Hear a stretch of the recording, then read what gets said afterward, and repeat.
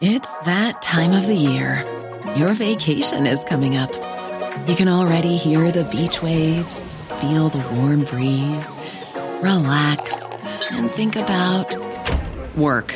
You really, really want it all to work out while you're away. Monday.com gives you and the team that peace of mind. When all work is on one platform and everyone's in sync, things just flow. Wherever you are, tap the banner to go to Monday.com. Many of us have those stubborn pounds that seem impossible to lose, no matter how good we eat or how hard we work out. My solution is PlushCare. PlushCare is a leading telehealth provider with doctors who are there for you day and night to partner with you in your weight loss journey. They can prescribe FDA-approved weight loss medications like Wegovy and Zepbound for those who qualify. Plus, they accept most insurance plans. To get started, visit plushcare.com/weightloss. That's plushcare.com/weightloss.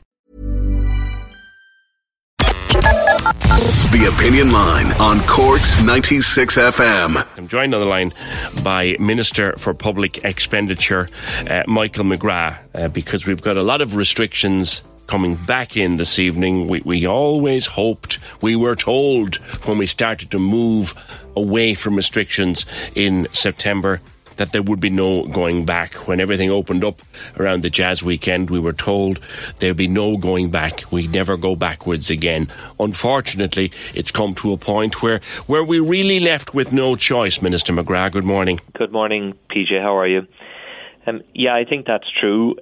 We are taking a step back, but I think nobody saw this new variant coming, and I know you've had a lot of experts on your show explaining the nature of this variant and just how much more transmissible it is, and we are seeing it ripping through many countries around Europe now, and so we are going to see perhaps a very significant increase in case numbers in Ireland, and what we don't know yet is whether or not the variant has a greater or a lesser effect on each individual that is infected.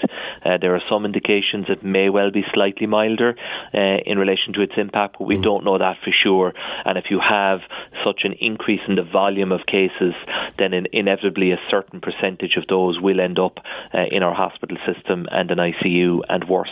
And that is really what we're trying to protect the population against. So as of this evening now, everything's got to be shut and done and dusted by 8 o'clock.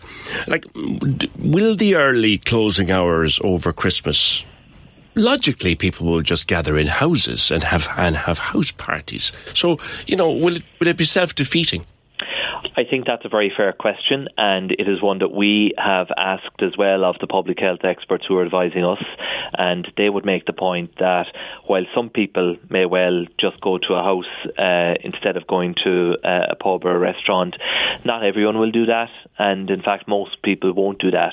And their view is that by restricting the opening hours, it will lead to an overall reduction in social contact, and by that I mean us meeting each other and the contact that we have with each other at a human level. And I think they're probably right. There will be some house parties with the best will in the world, PJ, in the coming couple of weeks, and we're not going to be able to prevent all of that. But I think the vast majority of people won't do that, and this change will lead to an overall reduction in the level of contact we have with each other, and it's at the population level that we are targeting that reduction of about 20 to 30%. And certainly the view of NPHET and the advice that we're getting is that gives us the best possible chance of limiting the spread of this enough that we can contain it and manage the impact of it in our hospital system. And certain other parts of the world, the Netherlands, for example, have gone into a lockdown. Parts of Canada going into a lockdown. All over the world, restrictions are ramping up again. Will we have to? There's even talk of a post-Christmas lockdown in England. Yeah. Do you think, Michael McGrath, that this is as far as we'll have to go, or will we have to go further? I know Tony Holohan has been denying that there's talk of a meeting on the 30th of December, and he's denying that there might possibly be another lockdown early in the new year. But we can't say, can we? We can't give guarantees, that is true, but what I can categorically say is that there is no plan for NPHET to meet in the next week or 10 days, and there is no plan to definitively introduce further restrictions. But you are right that many other countries are going further, even already. I think we are in a somewhat better position because we now have about 94% of the adult population have had 2 doses of the vaccine, and the booster campaign is now really accelerating. So I think all of that gives us some advantage, but we cannot be definitive. I cannot come on your show and tell the listeners in Cork today that there is a guarantee that we won't have to go further. But the advice that we have received and the assessment from the experts is that this will probably be enough to get us through. And it is so important now that people continue to do what they're doing. They are reducing their social contact. They are reducing their level of engagement with others, and also that people would continue to go for the vaccine. And it was great to see, such large crowds in the morning, especially yesterday at City Hall. Was it great to see those large crowds? Because, Minister, does that not indicate that we should actually have jumped on this a month ago and not 5 days to Christmas? Well, we didn't have the advice from NIAC to do that, and they advised us on a vaccination strategy, and it is only about a month ago that they would have said that even... But did anyone pick up the phone to NIAC and say, come here, should we move faster on this? Like, do we wait for NIAC to come to us, or do we go to them? We do go to them, but we respect their independence, and we do allow them to make their decision in due course. And, I think that it has been helpful to the overall level of confidence that the public have in our vaccination programme, that it isn't politicians making the decision as to whether vaccines are safe and whether certain age cohorts should be getting a vaccine at different times. That recommendation is made by clinical experts, and we then act very promptly once we get that recommendation. But look, I think it is fair to say we would have liked NIAC to move faster than they did, but they had to weigh up all of the evidence, and the evidence was coming at them from all over the world. And it is only about a month ago that they said people in their 50s could get the booster vaccine, and then they moved quickly after that to say everyone, I think over the age of 16 initially, and now of course children are recommended for it as well. And we then moved as quickly as we possibly could. And I know you mentioned about the queues yesterday, but for most of the day there were literally no queues, and anybody age 40 or over in Cork could turn up and get a booster. Yeah. And there were literally no queues for most of the day. And they will be open right up to Christmas Eve, I believe, 8 to 8. Yes, that's correct. I mean, the best thing for people to do to check the most up-to-date information is to go on the HSE website, hse.ie. You can select each vaccination centre, and it will tell you what the schedule is from here to Christmas, and it will tell you who is able to come for a walk-in. There will be certain slots that are for appointment only, because we're keen to continue with that as well. Some people like to have an appointment, but the walk-ins are going well, and I don't think seeing queues is such a bad thing, and that's only for a very limited time. Yeah. Even yesterday, in most of the centres around the country, the queues were minimal for the vast bulk of the day. Yeah. People are asking the question though about you said to NIAC about NIAC that we respect their independence and respect their expertise, and of course we do. But at the end of the day, they work for the government, Michael, and you could pick up the phone, someone could pick up the phone, Stephen Donnelly could pick up the phone and say, come here, we need a decision and we need it today. Yeah, there is contact primarily with the Chief Medical Officer. It wouldn't be at a political level, but I do think that it could rebound very badly if we were seen to place political pressure on an independent body that is providing expert clinical advice to the government. And I don't think that would be helpful to the confidence that the general public have in the vaccination programme. Our job is to be ready when the advice comes and to make sure that we can implement it as quickly as possible. But it isn't really for politicians to make those medical decisions or indeed to place pressure on them.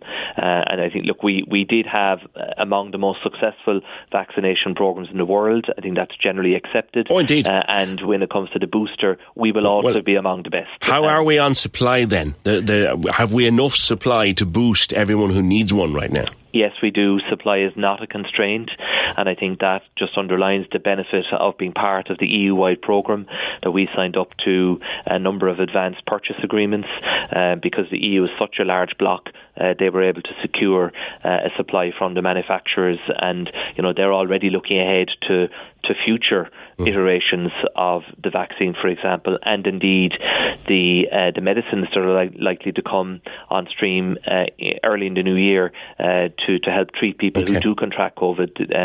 The antiviral medicines, and those can play an important role as well. So supply isn't an issue, and we'll now work quickly down through the age groups. But we all know from our experience that the biggest risk factor when it comes to COVID is age, and then of course an underlying condition as well. And at this point, the overwhelming majority of older people and people who are immunocompromised have had a booster vaccine, and it is highly effective. That is the evidence we're getting. The 2 doses of the earlier vaccines are not so effective now against contracting the virus, but it's important we explain this, but they still do afford a high level of protection. Liam Fanning was explaining it earlier on this morning. The third really tops it up. Michael McGrath.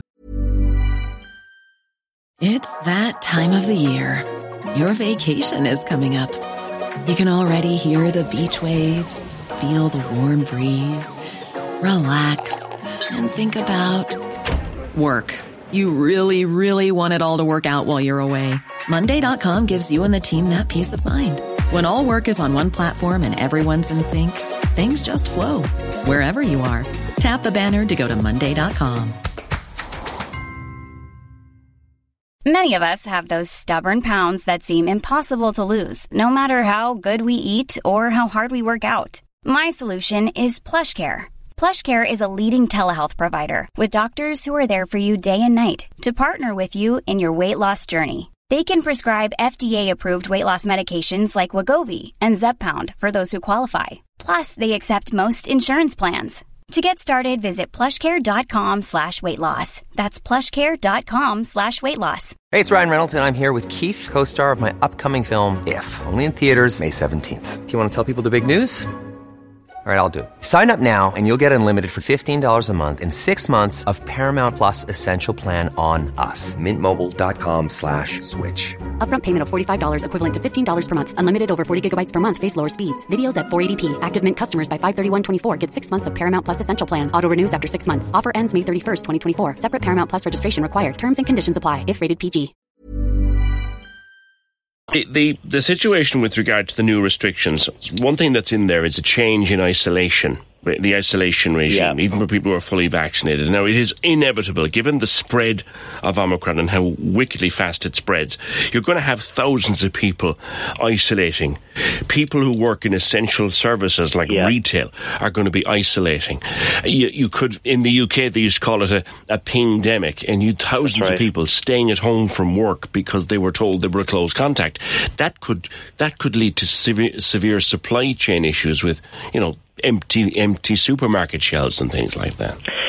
You've touched on what is undoubtedly a risk, but I think that risk would be all the greater if it was accompanied by widespread and uncontrolled transmission of this new variant. If we but what plans have been put in place to help it not happen? Yeah, but that is why that we are asking people just to reduce their social contact, and we are asking people to go for the booster vaccine, and that's why we've had to introduce some really difficult restrictions. And my heart goes out, and I'm sure you'll talk about that in a moment, the sectors and the employees that are directly affected by that.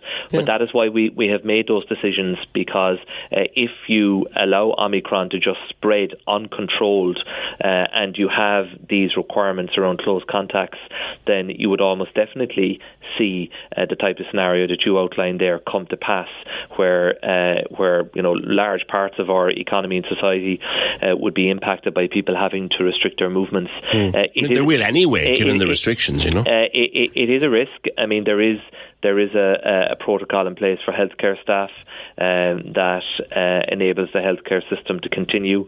if necessary, and we have to extend that to other essential services and critical utilities, then we will seek to do that, because you're right, when government got this advice from NPHET, we did tease it out with them. We saw the significance of it straight away, because somebody who even has had a booster will have to restrict their movements for 5 days, and if you haven't, it's 10 days. That could have a very significant impact. We are alert to that, but it is the specific advice we received, and certainly we didn't feel as a government that was one piece of advice that we could or should overrule. And so we're going to work with it. It will be kept under very close review on a daily basis. We have a specific group of senior officials who have now been asked to examine the impact of this day by day. Because as you know, it became a huge supply chain issue in the UK. We wouldn't want that happening here. Just on the subject of spending public money, Minister McGrath, which is your thing, as it were.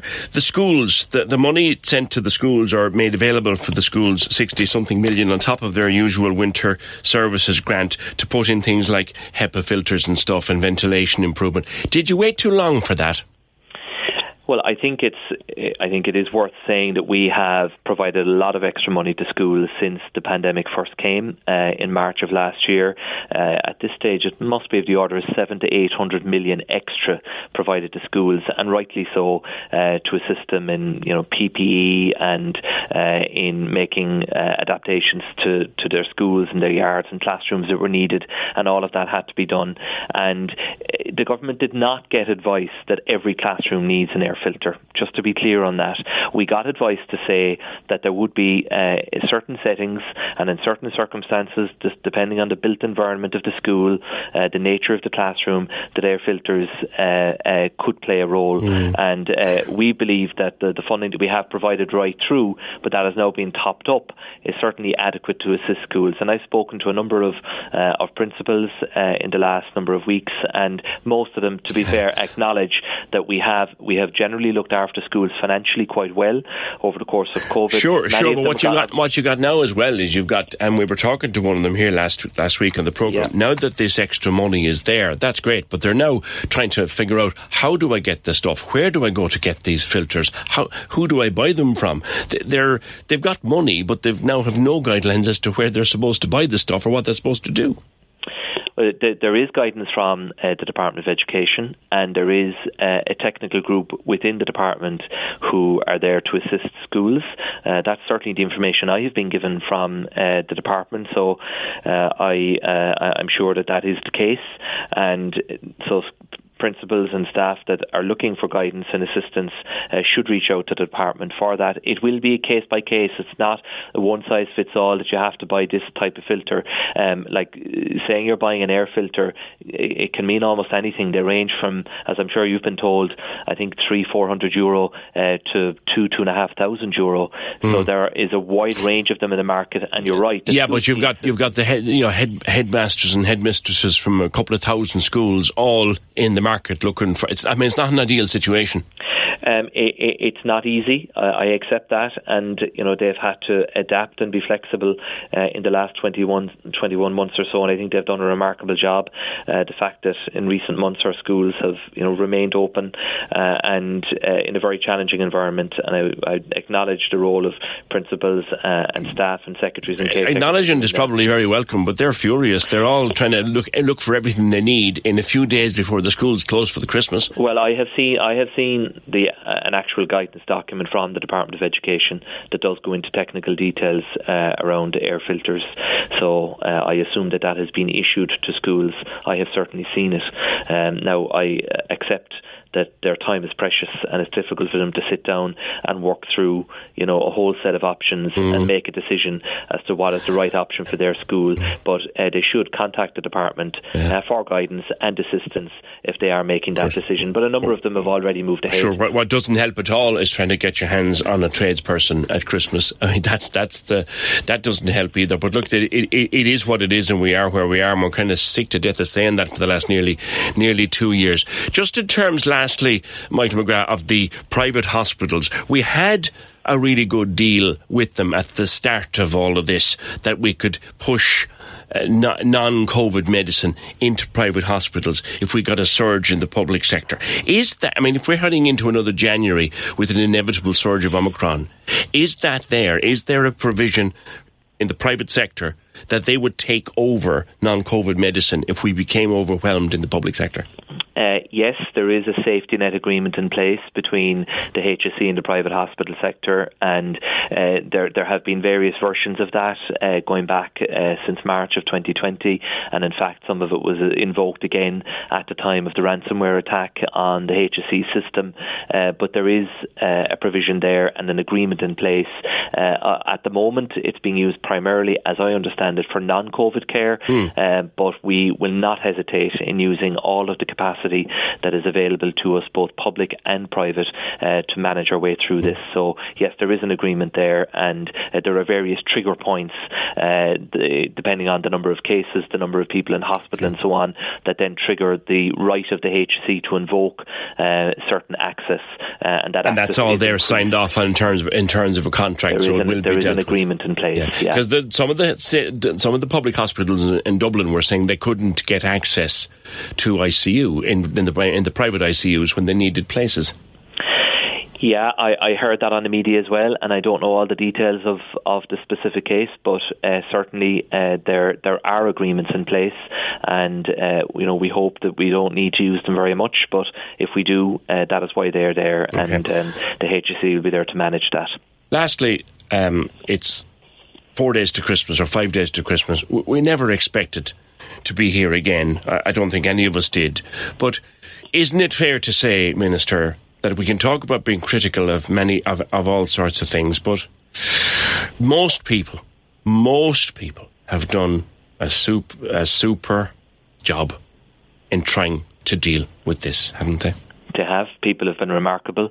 I mean, this is really tough, and we didn't expect to be back in this place again, PJ, and my heart really goes out to the people who are losing their job today or lost their job over the weekend because of the decisions that we've had to make. And all that I can say to them and to their employers is that we will do all we possibly can to support them.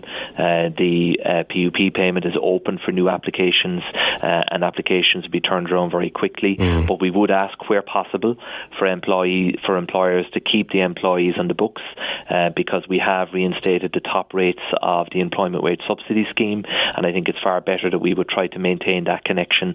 And tomorrow we will be outlining further supports for the sectors that are the most directly impacted. We've already extended the commercial rates waiver to the end of March. We've reinstated the top rates of the wage subsidy scheme.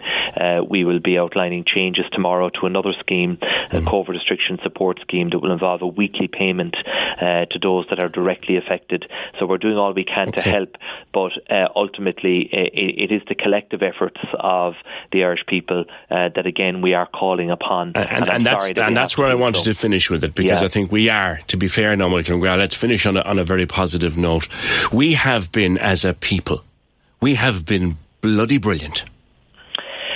We have, and it's borne out by the evidence, because when the full story of COVID is told, and it will be told because this will end and it will be behind us at some point, hopefully in the not too distant future, Ireland will be seen to have handled it well, and the Irish people will have been seen to have responded in a remarkably positive fashion, and that will be underlined by the evidence of the number of deaths, tragically, and there will have been too many, but compared to so many other countries it will be at a much, much lower level, and I think that is because of the efforts that the people have made, and we are asking them to go back to the well yet again. This is a variant the like of which we've never seen before.